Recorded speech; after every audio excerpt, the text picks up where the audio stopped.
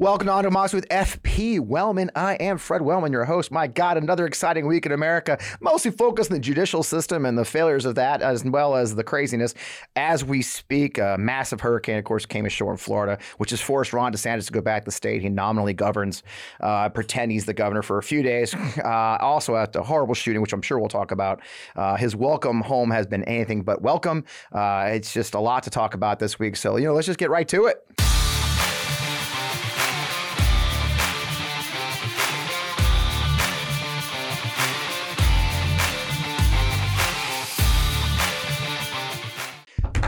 Welcome. As I said before, I am Fred Wellman, the host of On to Mox, the FP Wellman. Welcome to the show. You're in the right place. If you're in the wrong place, that's cool. Just stay. You'll enjoy it, I promise. Anyway, Donald Trump's campaign announced they raised over $9 million since his mugshot came out. Okay, which is really something. At the same time, Morning Consult just released their weekly poll and shows Republican voters have actually solidified in their belief that Trump is the only person that could beat Joe Biden now. They found that 62% of Republican potential primary voters believe that he is the best chance they've got to beat Joe Biden. That's up 9% since they last asked that question. It's the highest they've had since they started asking that question back in April of this year. Now, sadly, just 13% felt that Ron DeSantis could beat him. And surprisingly, since a lot of people thought he would be rising, Vivek Ramaswamy has actually fallen 4 points, and he's doesn't pay just to be the nutter of the week, which we will talk about. Just all this goes to show the Republican Party has absolutely lost their minds. I've got just the guest to discuss that. So we welcome Rex Huppke's national opinion columnist at USA Today, where he occasionally writes mildly amusing columns in the news of the day. Before joining USA Today, he was with Chicago Tribune for an eternally long time of 19 years. Huppke started his working life as a chemical engineer. Before I wanted to mention, I don't usually read the whole bio, Rex, but you went to the University of Missouri, and we're shooting from St. Louis. So, it's our, go Mizzou, M-I-Z. One of Rex's greatest contributions to civil discourse and the good of the nation is his annual Insult to Communist drive for local food banks across the country. I'm a proud member of Team Rex Steaks for 2 years running. We appreciate you, bro. I'm sure we'll talk about that later. Man, welcome to the show. It's so good to have you on here finally. Yeah, it's great to be here. Thank you so much. Been giving you hell for a couple of 3 years now, so it's good. I know. Yeah, this is years in the making. That's good. It is. It's finally happened. Let's just roll right into that first one, right? Trump indictment, mugshot, all the stupid commentary around that, right? They're literally trying to convince us a guy with 91 felony charges in 4 jurisdictions and a mugshot now is the best chance of winning the election. This is a country we have a history of guys falling out of presidential races from weird screams and bad pictures and tanks. I mean, isn't this all insane? It is. And I don't know how you feel, but I should be used to it by now. Yeah. Like I should be numb to this, but I'm not, man. Right. When I saw the mugshot stuff, I was like, and we knew it was going to happen, right? We knew immediately, even before, weeks before it happened, he's going to market this. He's going to make money off it. Right. But still, to see people making the argument that, now he's got it. Take that, libs. Like you just made him, unstoppable. And I'm like, what are we doing, man? I mean, it's 91. I mean, these are serious. 91. They're state, they're federal. A lot of it is stuff where we've seen a lot of the evidence against him. Yeah. And look, everybody's innocent until proven guilty, blah, blah. But you can't find somebody who doesn't have the 91. Well, that's the weird thing, like 50, right? Maybe. Yeah, and the way they're spinning it is just so mind-boggling. I think Jesse Waters, just talk about, I talked to my garbage man, and he's black. Yeah. Like they can't. Their racism has become so reflexive at this point that they don't even really make an effort to try to hide it or anything. Yeah, the Jesse Waters thing was, I talked to my garbage man, and who we now have to assume is black because that's what he's talking about. Yeah. And, he said he's buying mugshot T-shirts for his whole family. I'm like, oh, shut up, man. I mean, come on.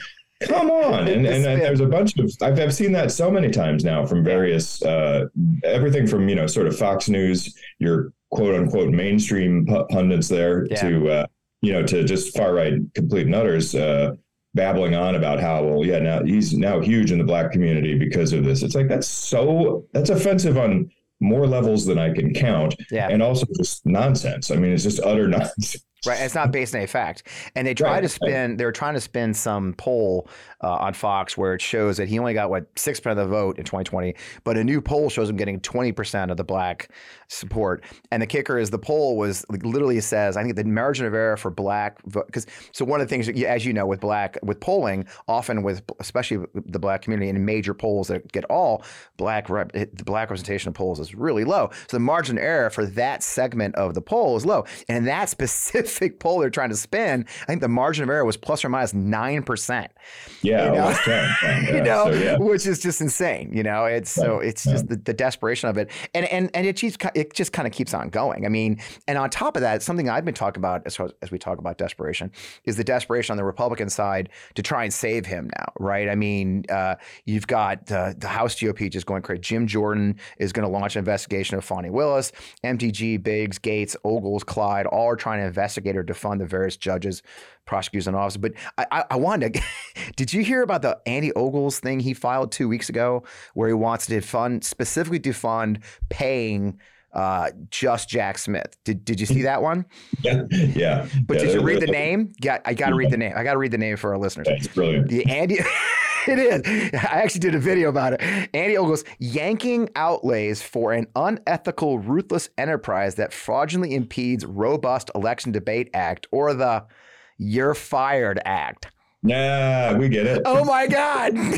I mean, good job, buddy. You're doing great. You gotta be fucking kidding me. I read that. I almost ruined my laptop. It's just the ridiculousness of it. And I don't know who they're trying to appeal to. I guess Daddy. They're trying to throw Daddy. I mean, do any of these have any hope? No, it's all nonsense. And I mean, there's been stuff written ever since they started proposing these things about, will a government shutdown stop it? Right. No, won't. The Justice Department stuff keeps going. The special counsel is already basically funded effectively. So it's just, it's so pathetic. And especially as a liberal type who's always, seen the GOP as the party of law and order, right? To see them, I mean, they're trying to defund everything, right? They want to get rid of the FBI, the DOJ. They want to, not pay Jack Smith. They want to undercut all of these prosecutors. Ron DeSantis is like, just tossing elected attorneys in Florida. I mean, it's very bizarre, and it smacks of desperation. I honestly, it's going to appeal to that hardcore base, right? Which, is easy. I mean, that's just throw red meat in their direction and, they'll be happy. Yep. But I don't think that, the key for Trump is going forward, assuming he winds up being the nominee, is gaining voters. And I just don't see any instance where he's gaining anybody at all. I mean, I think this sort of stuff bothers the sort of the regular people who are normies. I call them normies. Yeah. Right. Yeah. Who aren't just like soaking in this stew of weirdness. So. Right. And I talk about that a lot. My partner in crime, Heather, her parents in their 80s. They're my focus group. And anybody who listens to the show knows about my 80-year-old focus group, which is two 80-year-old people who are just lovely human beings and lifelong Republicans. And while her father is much more embroiled in the Fox News world than her mother, neither of them are on Twitter, by the way, so I'm sure they missed Donald Trump's interview with Tucker Carlson. And they're normal Americans. They are hardworking. Grew up in Nebraska. These are worked in industry for their entire lives. They're not the types going to go, well, what's 91 felonies? I mean, and the thing is, as we talked about a lot when I was at Lincoln Project for the general, we had to peel off 4 to 6% of his base for him to lose, which happened, right? That's kind of where he lost.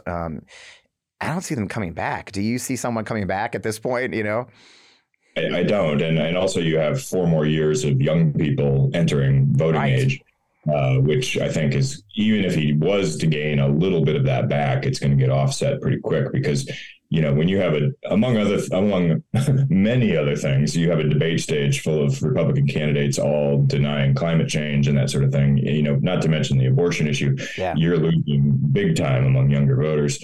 I mean, it can still. I will never again say that Donald Trump can't get elected. There's that. Yeah. I've learned my lesson on that front, but it's a steep hill, that's for sure. And I don't see this farcical idea that the indictments help him I think is nonsense, because there are people who, are going to see that and just be like, oh, it's crazy. And it's honestly, it's such a missed opportunity.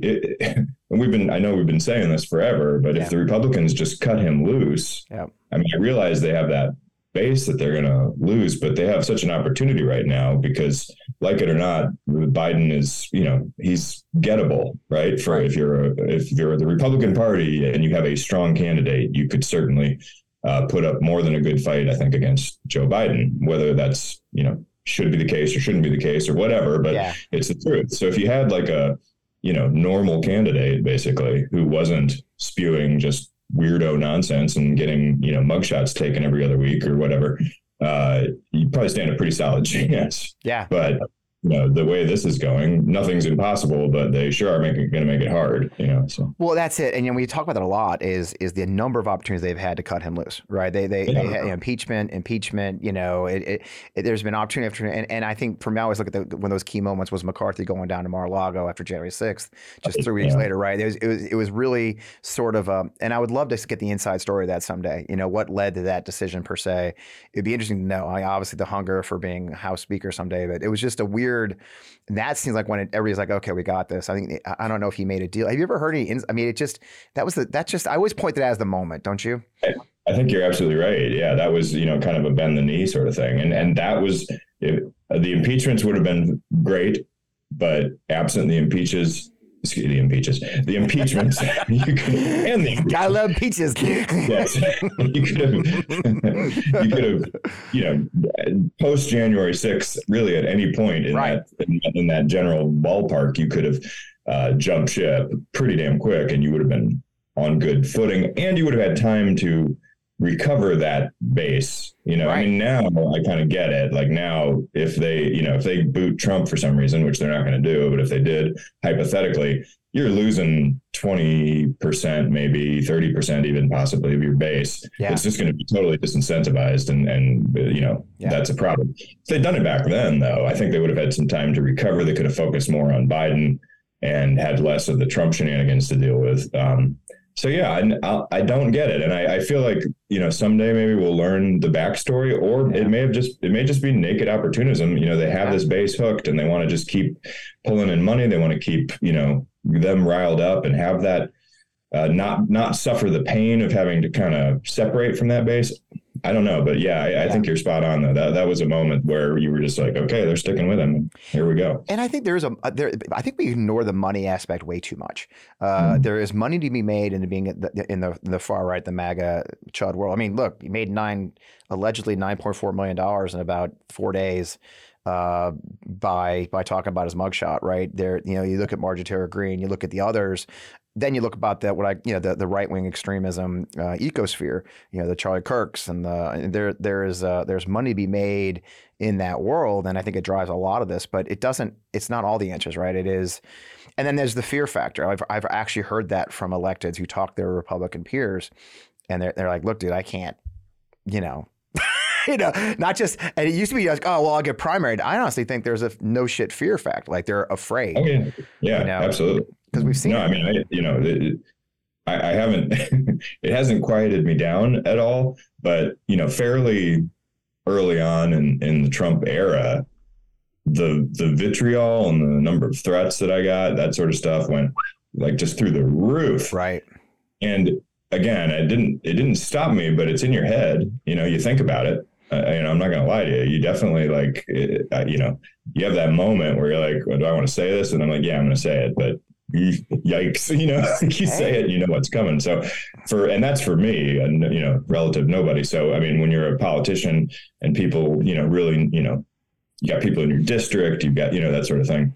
Yeah, I believe that the actual fear, like physical fear is a legit part of it, as well as just the money, the opportunism, the getting primaried, all that. Yeah. And it takes away, and we will keep laughing because, it's funny. Sometimes I've had people criticize the show because, oh, yeah, you guys laugh about these very serious things. Like, look, one of the funniest jokes, the funniest laughs I ever had was when I got shot at in combat the first time. It's just you got to laugh at some point because we're all going to lose our minds. I mean, some of us been, and like you said, I came out very strongly against Trump early on, right after the POW comment about John McCain, and I went very public. Matter of fact, it popped as one of my Facebook memories not too long ago. Like when I really went like, okay, I can't keep my silence anymore.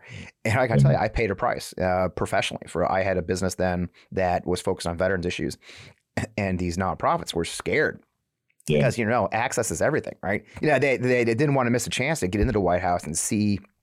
And I joke about the Easter egg roll tickets. I mean, it really was weird. It was a very weird time, and it hurt my business very much. And then, of course, with Lincoln Project, there was a period, and I don't talk about it much. There was a period where, I installed cameras at every freaking door and inside because of the threats I was getting, my address being published. Yeah. There was a time I lived right in the main street in Richmond, Virginia at the time, and you could stand on the sidewalk and hi, and I was literally packing heat inside my house, which is the craziest thing. But that's where we work. But so I get it, And on that note, what of your columns? I say you were writing for 19 years. Now you're at USA Today. You've been doing. Which column set the most off? Like, I'm just curious. It's a curiosity question. Off topic. Which of your columns? I mean, I'm sure there's one that like really sent things into the stratosphere. Well, actually, the thing that caused the most problems for me was one where I mentioned Alex Jones. Okay. The audacity. So I was writing about, if I remember right, this was a while ago, but if I remember right, it was Donald Trump Jr. made some awful comment about transgender kids. Right. And this was during the campaign in 2016. And I said, and I wrote a thing being like, look, you can't, I mean, the son of a presidential candidate saying this kind of crap this is beyond the pay. Like, this is just disgusting, and this is like Alex Jones paranoia.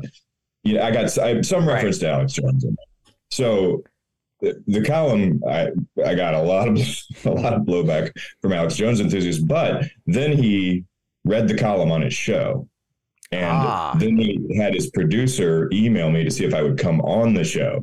And being a not bright person, I responded. I was never going to go on the show, but I responded very much. I basically said something like, no, never, not in a million years, not if he was the last person on earth, or, and if I have to go now because I'm doing a deep investigation into, like fluoride turning frogs gay or something like that. So I read this real snarky response back, and that set him off. So then he spent, I'm not joking, a half hour on his show going after me. And that unleashed the hounds of hell. I mean, I have never gotten with threats just in every direction. Like, it was absolutely horrible. So that's probably the one that caused me the most problems. I mean, the Trump stuff, it always, triggers a certain number of people. Right. But that one, whew, man, caused it. It's wild to be in the middle of it. I've had a couple of those instances, like when Don Jr. Retweeted me, or a couple others, and you're like, okay, this is great. You're like, okay, this is fun. You're getting every social platform you're getting threats on. Like, this is fun. And it's kind of funny because people come at me a lot even now and will say, oh, you don't know what it's like. I'm like, oh, sure. I mean, did you have your daughter's pictures plastered across Twitter and, with memes about your kids? I was like, yeah, trust me. I am well aware of what we face. I've had personal experience with it, and people, but I also tell people the wonderful thing about these people or these folks is they get disinterested. They move on to the next target pretty quick, right? They just can't keep, it's all ADHD, I think. Yeah. Oh yeah. It burns out fast. It burns out real fast. That's for sure. And going back to what you said about laughing about things, I mean, one of the reasons that I oftentimes use a lot of satire in what I write about this sort of stuff is because, frankly, it deserves to be ridiculed. It deserves to be lampooned and made fun of. Right. And that drives. I mean, that's part of the reason that I think I dealt with a lot of blowback, is because it really pisses people off when you are not just writing critically about something that Trump did or the Trump supporters are doing or whatever, but you're actually making fun of them. Right. Then they really get burned. So, yeah. But tough luck. I mean, Trump is I will never apologize for, ridiculing someone who has just made a mockery of our democracy and actually tried to, overturn our, So I think that I always say, I started saying, and somebody, I can't take credit for this. Somebody else might have used this before I did, but I said, make stupidity embarrassing again. Because that, to me, that's a big part of the problem. Like, you see people stand up and say things that are utterly inane, like just not like Marjorie Taylor Greene and Vivek Ramaswamy, for that matter, during the debate at times, and just stuff that's just patently false. It's just nonsense. And I'm like, you should feel embarrassed, right? There was a time when being dumb publicly was embarrassing, right? When you said something potato so or stupid. Potato, right? Right. The people are like, well, that's just, what's wrong with you? That's embarrassing. And we've just lost that. And I will certainly do everything I can to bring it back, because I think that is a powerful tool. It's hard nowadays to make anybody feel bad about that, because they're so narcissistic and they've lost sort of any sense of, integrity or shame or whatever. But we keep trying. Well, that's it. And we know it makes them crazy. I mean, look, the oldest rule in the world is the way to get to a bully is to mock them. The whole point of a bully is to feel, like they're stronger, they're tougher. And you can yell at them all day. You can try and be tougher. But in the end, if you just laugh at them, again, going back to my experience with LP, people always tell me, well, you don't understand what the secret LP was. Like, yeah, I do. The secret was we mocked the guy and made him freaking crazy. And that's where that special gift of Rick Wilson, especially, is that he's very good at getting inside that bully head. And DeSantis is the same way. Look at DeSantis. Look how DeSantis reacts to being mocked. It makes him insane. I know for a fact that every time we run a meme of him in his little cute white boots, it makes him just absolutely nuts. And I'll never get that. I guess this is a great place for a break. Let's take a quick sponsor break. We have a couple our friends at BetterHelp and Sugar and Spruce joined us this week. So let's hear from them. This episode of On Democracy is sponsored by our friends at BetterHelp. And you tell you what, it's the end of summer and life is picking up speed with school starting, election season beginning, and the sudden rush to the holidays is right around the corner. It's so easy to get caught up in what everyone else needs from you this time of year and never take a moment to think about yourself and what you need. I've always struggled this time of year. I'm not going to lie to you. It's the anniversary of some terrible losses in history. I'm a combat veteran. It's a changing season. So it's a tough time of year, even for guys like me. Because so many of us spend so much of our time working hard to keep up and giving to others, this time of year can leave you feeling frazzled, stretched thin, and burned out. I've found for years now that therapy can give you the tools to find more balance in your life, so you can keep supporting others without leaving yourself behind. In my own life, I've been fortunate to find therapy as helpful for learning positive coping skills and how to set boundaries and generally how to become the best version of yourself. Now, I want you to know that therapy isn't just for those who've experienced life difficulties or challenges. It is for everyone, because what you're going through every day, it matters. If you're thinking of starting therapy, I highly recommend you give BetterHelp a try. Now, it's entirely online, designed to be convenient, it's flexible, and suited your schedule. I started my own therapy journey online, and it changed my life. With BetterHelp, you just fill out a brief questionnaire to get matched with a licensed therapy, and you can actually switch therapists at any time for no additional charge. Find more balance with BetterHelp. So visit betterhelp.com/Fred today, and you'll get 10% off your very first month on BetterHelp. That's BetterHelp, HELP.com/Fred. Give it a try today. And again, thank you, BetterHelp, for being part of the On Democracy family. This may shock you, but I'm a bit of a fan of good quality bath and body products. So I'm excited to introduce you to Sugar and Spruce. It's a woman and family owned and operated small business. It's all about making your bath time routine feel like a treat. At Sugar and Spruce, they believe that indulgence and self-care can go hand in hand. That's why they craft their products with the philosophy of fun, all while keeping them oh so good for you. It's all about finding the perfect balance, like a foam party for your senses, without any harsh chemicals or nasty preservatives. And guess what? They've got a little something for everyone under their umbrella. That's right, ladies, gentlemen, even the little ones can enjoy the magic of Sugar and Spruce bath products. It's a bath time extravaganza for the whole family. So, look, whether you're a bath aficionado, a bubble enthusiast, or just someone who wants to add a sprinkle of joy to your day and have a great start, Sugar and Spruce has you covered. They got bath bombs that sizzle, bath salts that transport you to a serene oasis, and handcrafted traditional soap, which I just love, to make your skin feel fresh and clean, as well as a line of products just for men. Support a women and family-owned business. A family, you might even recognize the name when you check it out. And treat yourself to some blissful bubbles today. Now, head on to their website today at sugarandspruce.com and give yourself the gift of indulgence by entering the code FRED, and you'll get 20% off your first order. That's right. If you shop online and use code FRED at checkout, you'll get a whopping 20% off your first order of handmade bath and body products straight from Fredericksburg, Virginia. That's Sugar and Spruce, SPRUCE.com. Sugar Spruce bath products, where the everyday routines become extraordinary treats. And we're back, and I'd like to pull that thread. You mentioned the name, the loony of the week, Vivek Ramaswamy. He really, his debate performance, and he's really interesting to me. It's kind of like RFK, by the way, in which I actually made a joke that kind of went viral the other day that, you notice we're hardly hearing about RFK Jr. anymore because he's been out loonied, and so now Fox is like, oh, we got a new one.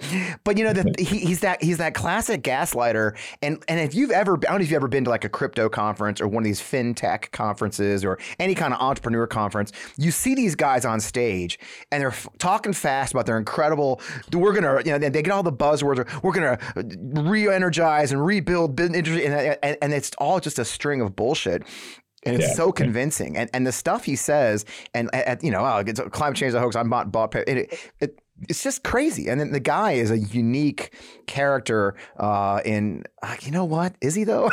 I know you kind of wailed on him a little bit too. He's slick. Right. He is like. There was a column, I think it was in the Washington Post maybe the other day, comparing him to the Music Man. Yes. Yes. That's selling trouble with a capital T and it rhymes with P and that stands for cool. It's that patter. He has like that. It's like, I think crypto's he's like a crypto dude patter that is like where he just overwhelms people, I think.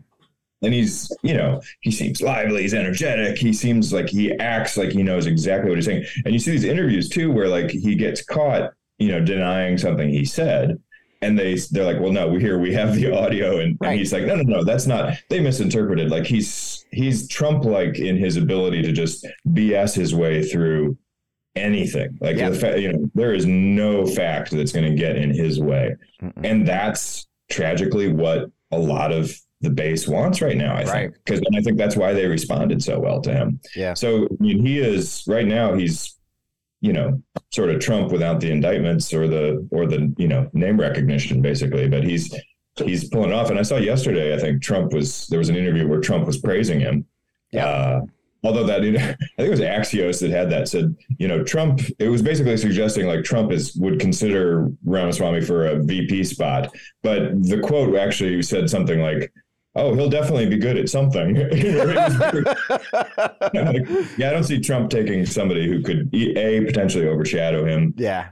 B, I don't know exactly where the evangelicals are going to go with Vivek. Personally, I think that's an issue that'll become more focused on if he continues to rise in the polls, although he may not. He may also just peter out here, and DeSantis will be back at his tough 17% or whatever. He's definitely the flavor of the week with Fox. But it's interesting seeing Hannity. Hannity was kind of wailing on him, yesterday. He was like, literally is not what you said. Oh no, that's the mainstream media misinterpreted. Like, dude, literally these are your words. It's just I was surprised. I wonder if that was a Trump missive to try to knock him down a notch or something. Yeah, without him doing it. And I think there's a pattern though, Rex. I really do. I think there's a pattern where you'll see people who are coming up. DeSantis, that'd be an interesting one I'll have to look at. Is maybe you can't because you're a professional at this, but what is the arc of the attack? Right. At first it's the surrogates like Hannity and others will start kind of bubbling, and then eventually he'll be Ramaswamy or Smarmy or whatever. There's an arc to it. DeSantis was getting knocked by people other than Trump before Trump rolled in with Meatball Ron. I just a matter of time when he starts getting double. If he ever gets to 20%, here come the nicknames and he's done. Yeah, yeah. Although I don't see how what did he call it? During the debate? He called Trump the greatest president of the 21st century, whatever, or something. Yeah. I'm like, all three of them. right, yeah. Which is, I'm also like, what are you vying for here, buddy? Like, I mean, just that maybe that I don't know. Something in the my gut, honestly, because he is all about making money, is something in the financial world. FTC. Who knows what he want. Right. Treasury. But again, and then DeSantis. DeSantis came out of that debate looking like a complete chucklehead, with the smile thing. And I mean, he just, the guy can't help not making himself a meme of himself every time. Oh, and then of course the tragic, and we cannot joke about that the shooting in Jacksonville. I've got family in Jacksonville. I love Jacksonville, Florida. Just a horrible shooting. And so now he's returned to his state now we've got a hurricane blowing through right now. And it just seems miserable to be there. And he was welcomed with open arms. I don't know if you've seen some of the memes, I mean, holy cow. I mean, it's just hatred. Did you see Casey speaking in South Carolina, though? Yeah, I did. And I don't know what it's like because she spent what I saw. I can't remember how long it was. It was a good 4 or 5 minutes talking about their kids. Yeah. And how annoying their kids. Yeah. Yeah. They draw on the walls the governor's mansion. That's definitely what I'm looking for. My kids, they suck platform. What the? It's so off-putting, and they're so off-putting, and that's her desperate attempt to see human to him. And what's weird too is she was the TV personality. I mean, in theory, she's got to I think I don't understand why she talks about the stuff she talks about, but I mean, delivery wise and affability wise, she's a million times better than he is, which isn't necessarily saying much, but she's certainly a much smoother communicator and more natural communicator. But every time I hear her talk, she's talking about these kind of inane things which are clearly trying to humanize him, but not do it. Right. I just don't know I'm still convinced that it's all a bunch of Trump plants that are advising them, because I could, as a liberal, I could go in and advise them better than anybody else. I swear to God, I've said almost the exact same thing. It's just so bad. That would just be because I feel sorry, but I have some empathy. I'd be like, oh, maybe don't do that. Well, what's funny too is the Never Back Down pack leaked all their stuff on Jeff Rowe's website, and that's why I think it was a leak. By the way, if it was meant to be seen, it would have come from the PAC's website, but it ended up on Axiom Strategy's website in their news section, which is the craziest thing I've ever seen in my life. And then a lot of us mocked just how bad their suggestions were. By the way, their strategy: slam Vivek and do this, do that, and he didn't do any of that. But shit, man, he should have at least done. I mean, his actual strategy was even worse than the bad strategy that Jeff Rowe floated out on the internet. I don't know what his strategy was at that damn thing. Do you? Yeah, because he just basically disappeared. Yeah. And there was nothing. There were stretches of that where I was just like, oh yeah, fair around it, because I thought he'd either they'd coach him up well enough that he'd actually come out quasi strong. I don't think he's possible. I don't think he's capable of being particularly good, but I thought he could pull off a solid performance if he was coached well enough. But no, he just sort of vanished. And then when he did talk, it was the same crap. And and then he's so squirmy and I mean, I grew up in Florida, so I've paid attention to him, since before the presidential stuff really even became a thing. And I've always said, oh God, you put this guy on a national stage, people are going to hate him. I mean, he's so unlikable. He's so uncomfortable. Yeah. And politics aside, obviously I can't stand his politics in any way, shape or form, but setting all that aside, just person. I mean, look, we had, John Kerry was a terrible, he was just not personable. Yeah. He was aloof and, that sort of thing. Some candidates just don't have it, and boy, does he not have it. And it's just gotten worse. Really, he's just melted and under the spotlight. So. And somebody predicted it. That's sad. So sad. Yeah. Somebody predicted it. We had Michael Steele on the show last year, and he said, and then RNC chairman, and of course I'm friends with Rick Wilson, and anybody who's followed him, it's so often I hear people who've followed Florida politics, followed him, say, oh no, he's toast. The minute he comes out, because many things you need. First of all, you need a bigger campaign staff. The fact that you fired a person who actually has run a campaign and hired his chief of staff who's never run a political campaign to be a presidential campaign. I mean, that one kind of got blown off in the news cycle, but he literally put a guy in charge of the literally peak of a professional campaign advisor person, anybody, the peak of their career is a presidential campaign. And he literally put some dude who he just has to be his chief of staff in charge of an entire presidential campaign. And that was what Michael Steele was saying, is that he's got a very, very small circle. It's Casey, it's Christina Pushaw, it's a couple others. And to obviously run a successful presidential campaign, you got to expand your circle. And they predicted it then that and here we are. And he did exactly what everyone predicted, which is weird because you think they'd at least read that. No, but you're right. He just doesn't seem capable of really changing in any way. He's, like you said, it's like, what is it? Men in Black, he's wearing a human suit, I don't know what. There's a real arrogance about him and about that whole campaign. Yeah.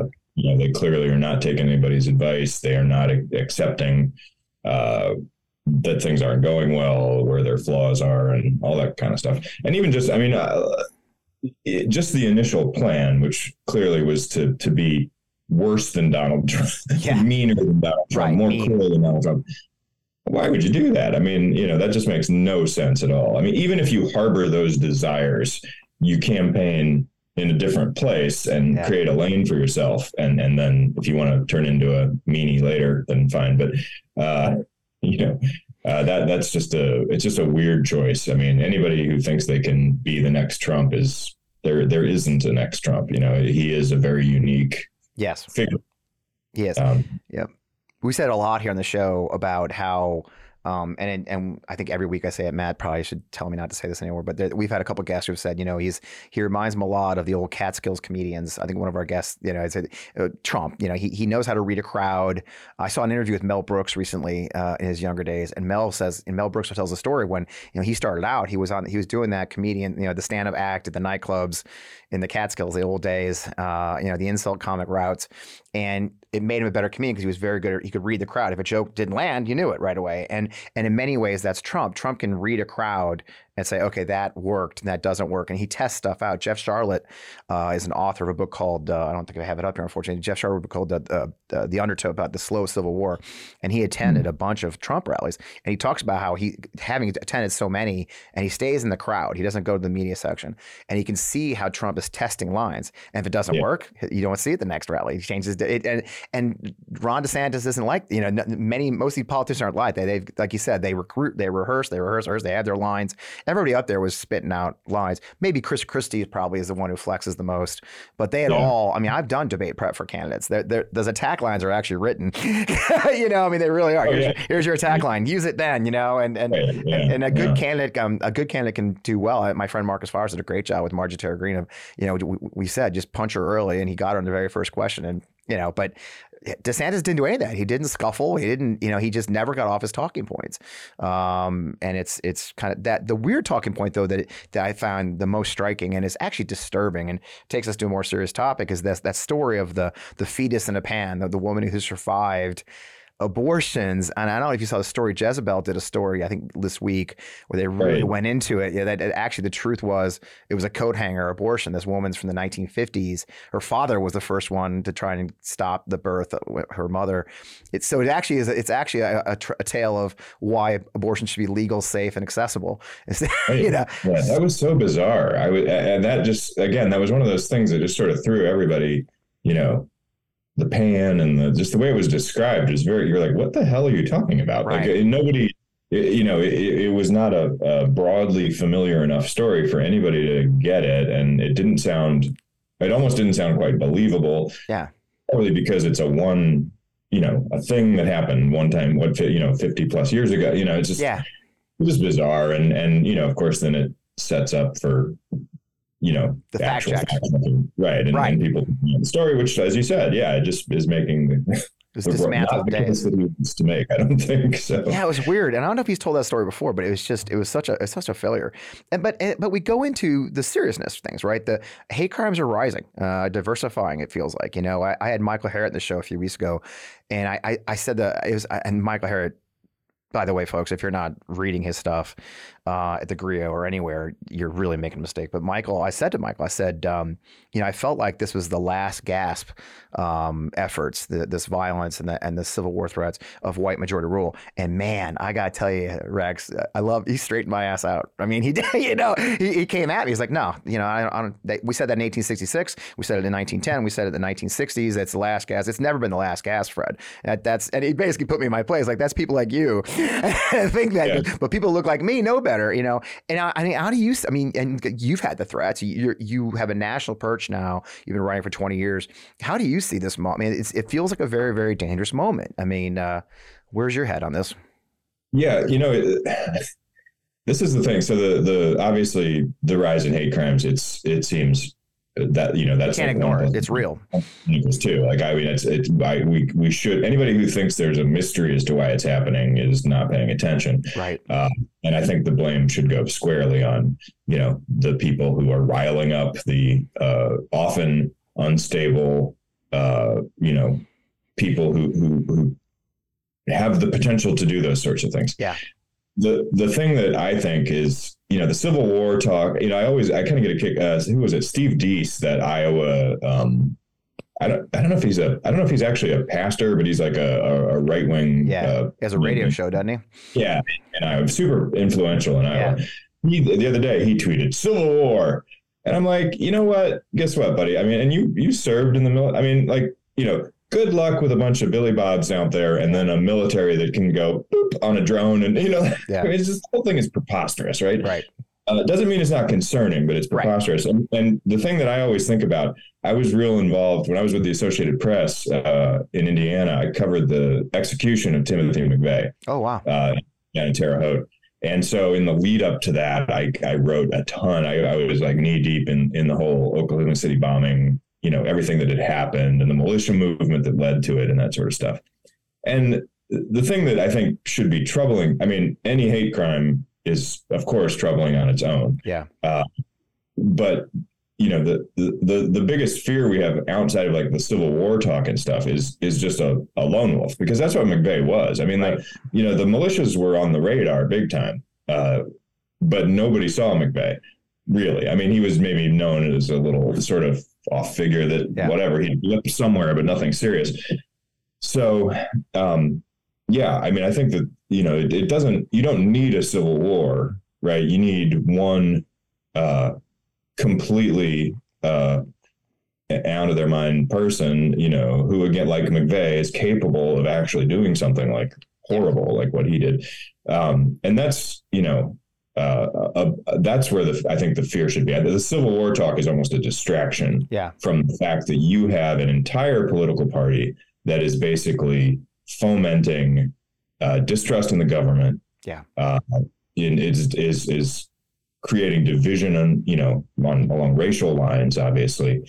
And just, creating a awful situation right now. It's an environment. It's like somebody released gas and all it takes is a strike of a match. Yeah. I was following a story yesterday. I don't know if you saw the story this week in Oklahoma, where a librarian did a funny TikTok of her. Oh my God, did you see that? Yeah. She dances in and says, "Oh, here's me getting ready to do my woke agenda." Ha ha ha. Gets picked up, of course, by libs of TikTok. And then the actual head of education of the state of Oklahoma reposts it. And they've had to shut down schools all week because bomb threats across Oklahoma City or Tulsa, I think it was, just insanity. And it's just insane. And I'll tell you something, and I am an Iraq veteran. I did 3 combat tours, and I was there at the very beginning when the war started. I was part of the invasion in 2003 at the 101st Airborne. I was there when the first bomb started going off. I was there the first time my base got rocketed. I'm literally talking to my wife at the time on the phone, and I hear the rockets that were marching in. It was the first time they used them, so they were trying to find out where we were. And I'm literally talking to my wife, like, gotta go. She's like, well, we're actually fighting, believe it or not, but we're divorced now, go figure. And we were fighting, and she's like, I said, look, I gotta go. She's like, oh, you don't want to talk? No, I gotta go hide because we're being rocketed, So I've been there, sorry, I gotta go hide under my desk because I'm about to get freaking bombed. But I saw it develop, and you're right. The thing I think a lot of people make the mistake of thinking is that a civil war will look like 1861, and it will not. No states are going to secede. What it is going to look like Iraq in 2003, 2004, where a couple people started grabbing guns and decided to take matters in their own hands, and essentially an insurgency. You can call it what you want. The difference between an insurgency and a civil war is how you define the insurgent, in my humble opinion, and their goals. I think that's what we should really be afraid of, is an insurgency. And what scares me is the inability of our government to actually investigate those insurgents, because the Republican Party stops it. I mean, we literally just had Tommy Tuberville say, "Oh, there's no white nationalists in the military. I call those Americans." No, we got no shit white nationalists in the military, and they're actually hurting people. When you've got a United States Marine Corps major indicted for January 6th because he pushed a police officer out of the way and opened the door in the Capitol, an active duty United States Marine Corps field grade officer with like 13 years in the military from Quantico Marine Corps Base made his way to the U.S. Capitol and assaulted a police officer. That worries me. Yeah, it's pretty striking. Yeah, no, I agree. And I just, how we bring the temperature down again, right, because again, it's not like there's a few squawkers out there it's not like an Alex Jones type and a couple others who are causing problems. It is quite literally an entire political party that is, and I realize that's roping in some people who aren't doing anything. Sure. Apologies to them, but they're also not doing enough to stand up to the ones who are doing this stuff, right? Like Marjorie Taylor Greene has no business being anywhere where she has any power. No. Who was it you mentioned before? Ogle, I think. Yeah, Andy Ogles and there's a bunch of people in there who are wreaking havoc on our democracy, basically, in various ways, and they are again sowing distrust, which is a big problem. They are making oftentimes people who already feel helpless feel even more helpless by suggesting that the current administration is completely corrupt and a criminal enterprise and blah, blah, blah. All of these things compound and they create that sort of, secret sauce. So whoever in the Republican Party, and there are certainly some who are still, actual conservatives and believe in things that, that would traditionally believe in and whatnot. I am sorry to lump you in, but you have to take control of that. I can't do it. Nobody else can do it. The party needs to rein itself in because it is creating a very toxic situation that is allowing everything from hate crimes to January 6th to, God knows what else to happen. And it's dangerous. It is real dangerous. Yeah. A democracy won't survive. And that should scare everybody. And look, I compare it a lot to 1930s. Everybody goes, oh, it's actually the 1920s, right? It's the lead up to 1930s before Hitler took power. What they did was they fomented hatred. They fomented violence in the streets. They had the brown shirts fighting the Bolsheviks in the streets. And they turned around and said, look at this violence. Oh my God, we can solve that. It's like I can't help but hear the echoes and see the echoes today where they're inciting the violence, they're encouraging the violence, and then turn around and say, look at the violence.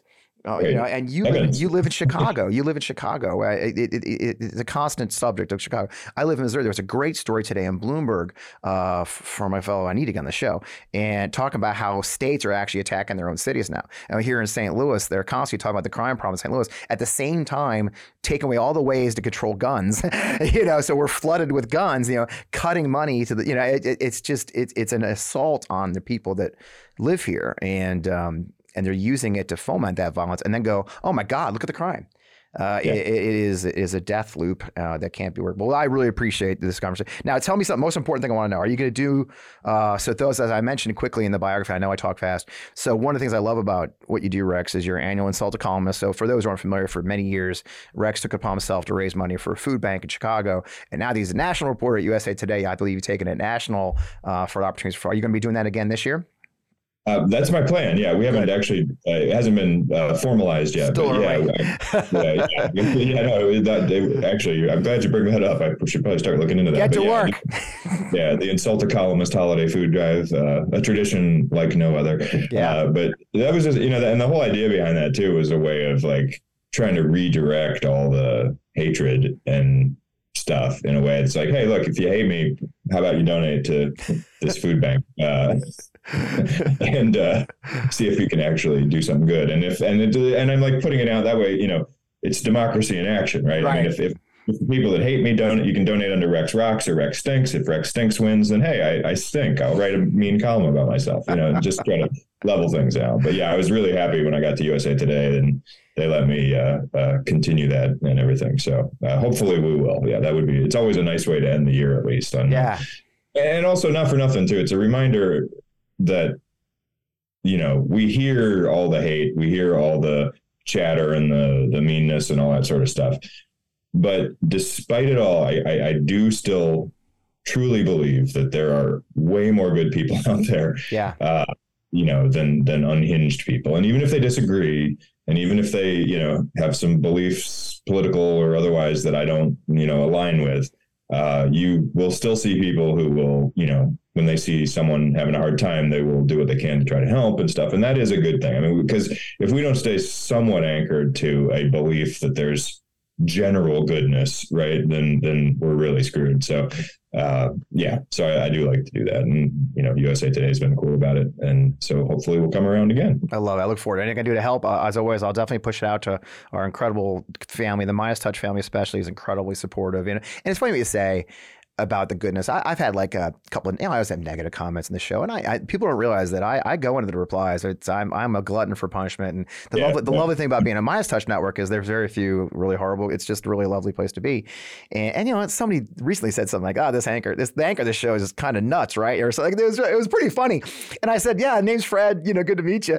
And the person, instead of getting mad about it, I kind of laughed about it, but he came back with the most lovely note, like, "Hey, dude, I'm so sorry. I just had a really bad morning." I'm a big fan of your work. I'm like, bro, I get it. I've had, you weren't inaccurate. I am kind of crazy. So, you're right. We have our disagreements and we can say things. And if you take it, I've had so many conversations. Like I had a young man during the heat of those things send me the most nasty. And he was a kid, like 20 or 18, nastiest Facebook message. And I said, okay, hold on, dude. You're a kid. Where are you getting this from? And I did. I said, well, you're just like 18 or 19. You're in high school, right? And he was. Well, I just hate what you stand for. Like, well, what is it that you hate?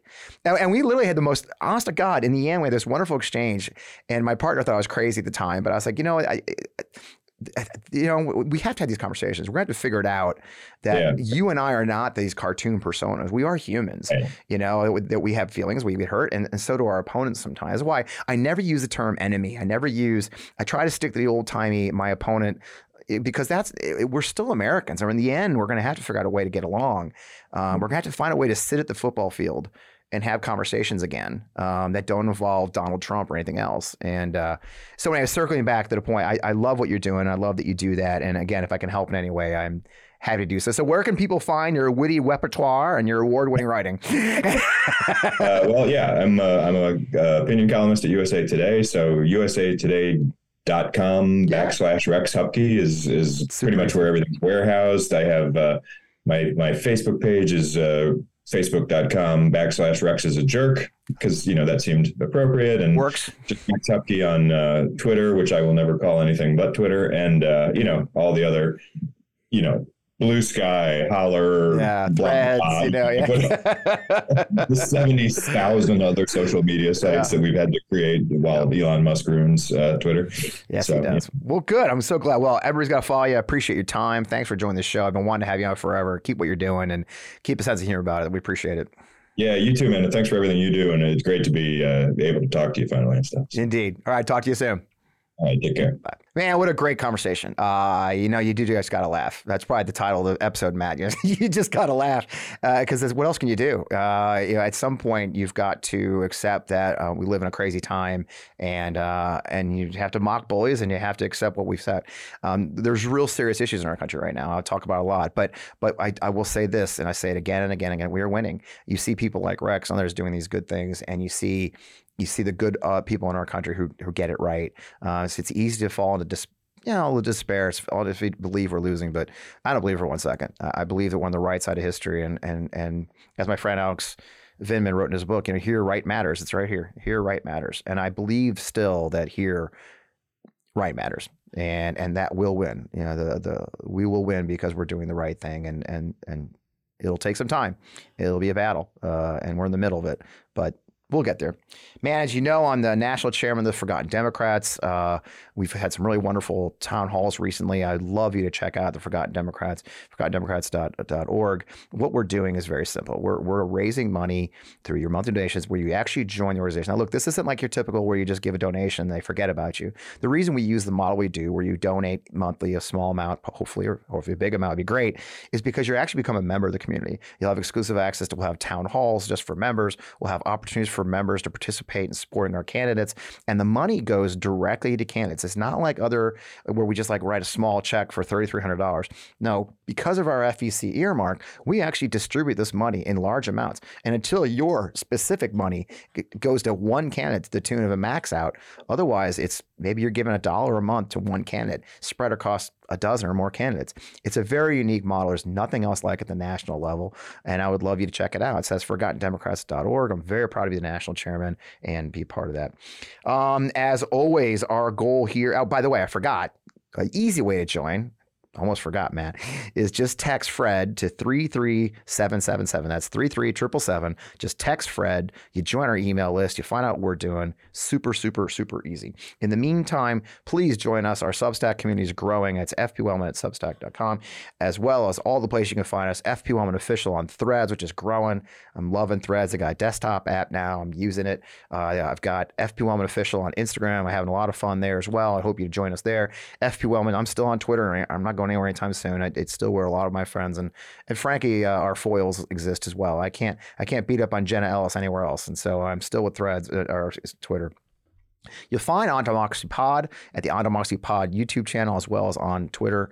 And of course, we would love for you to go to Apple or Spotify, download us audibly, leave a like, leave a review. We love hearing from you. And as always, if you're a Midas Touch Mighty, the Midas Mighty, and you're watching the show on Friday night or over the weekend or anytime you're watching, please leave a comment. I try to wade in. I usually stay up on Friday night and watch the show as it rolls out and reply to your comments as they roll in. So say hi and be sure to join us whenever you can. Thank you to our great sponsors this week, BetterHelp and I'll tell you right now, I believe in therapy. I think BetterHelp's a great model. That's where I started, was online therapy. It's a great place to get comfortable with being comfortable with therapy and having it easy and accessible. So please check out BetterHelp. I would love you to check out Sugar and Spruce. Sugar and Spruce is a lovely small business company located in Fredericksburg, Virginia. It makes handmade bath products, most by hand, women-owned, family-owned, and frankly, you might as well know it. It's my family. It's my daughter, my ex-wife, and they run that thing, and it's a lovely little business that I used to sell soap at. So if you could check them out at sugarandspruce.com, that'd be great.